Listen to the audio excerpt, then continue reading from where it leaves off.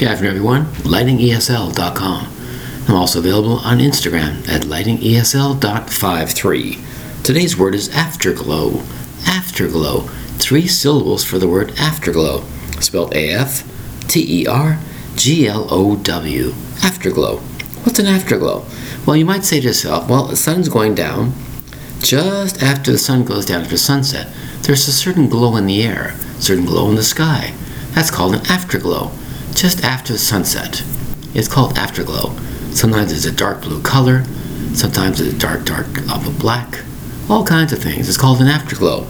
It's also a feeling you might have after a certain experience you might have just had.